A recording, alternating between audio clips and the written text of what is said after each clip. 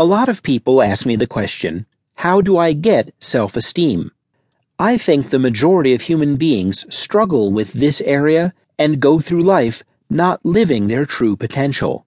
Having self-esteem comes down to one thing, and it's how much are you stepping out of your comfort zone and stepping into uncertainty. It's the scariest thing in the world, but once you do, you grow and become a stronger version of yourself in the process.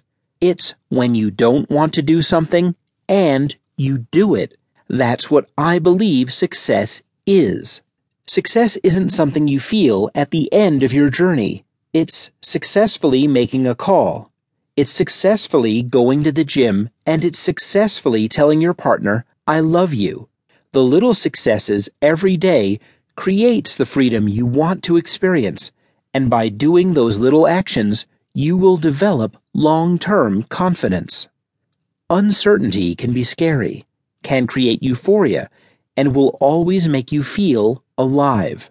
Uncertainty faced creates a transformation in your life. Uncertainty hidden, uncertainty you pull back from, imprisons you to a life of boredom, frustration, and low self-esteem.